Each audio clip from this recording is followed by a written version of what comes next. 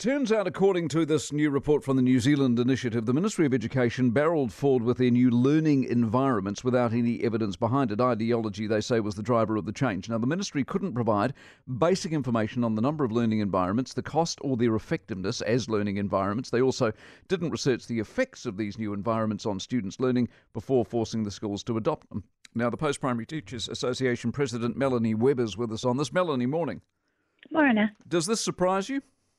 Not terribly. We wrote a paper back in 2017 which said pretty much what this paper does, that we thought that there needed to be research around these. There wasn't currently any research around these modern learning environments. And so there's still no research to this day? As far as we can see, no. And what as well, they hadn't evaluated what has been going on in there. The research that they were basing it on, when you dug into it, they'd say they had research at the time, but you looked at it, and it was all about things like light, temperature, and, earth-shattering recommendations that if the children are warm and dry, they're going to learn better. But nothing around the types of classrooms that were being built. What was the main driver behind it? It seems to me there was a combination of the physical, in other words, we're running out of land for new classrooms and this would help, versus the so-called educational side of it.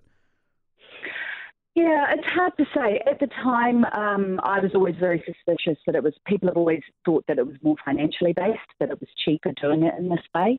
In terms of things like corridors, you don't need as much of when you have open plans. So there was talk about, taking space away from the students when you wanted to have closed cell classrooms. Were you ever sold on the idea, potentially? Sorry, what's that? Were you ever sold on the idea potentially? There are places where I have seen it working for some students, and there are some people who are really happy with them, but this pushing out of a blanket approach without the research is really problematic. We need to have research before we launch into things holus bolus. You experiment on a smaller scale and then you roll it out everywhere, and that's not what happened with this. What's your assessment on what has happened? Does it work?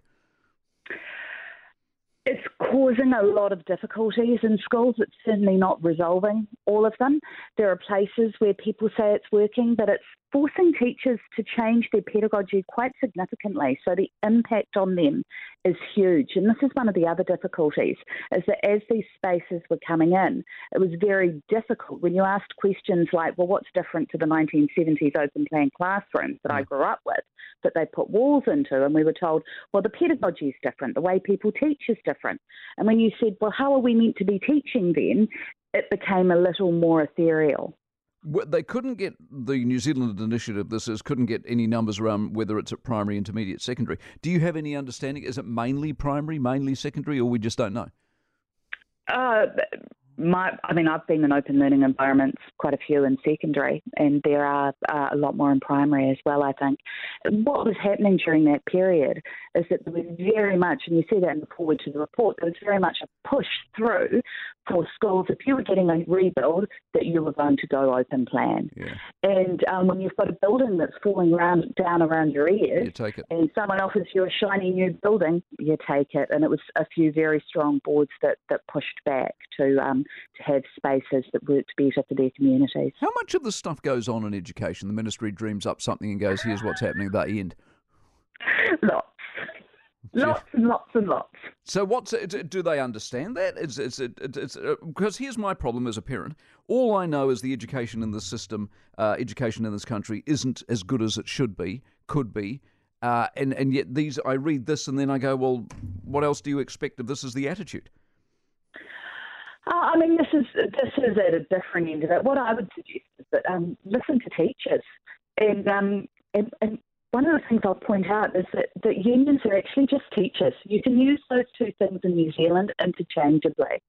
We've got about 80% membership. So when we say something, as we did around this back in 2017, that's generally coming from a research-based position where teachers are saying this isn't okay.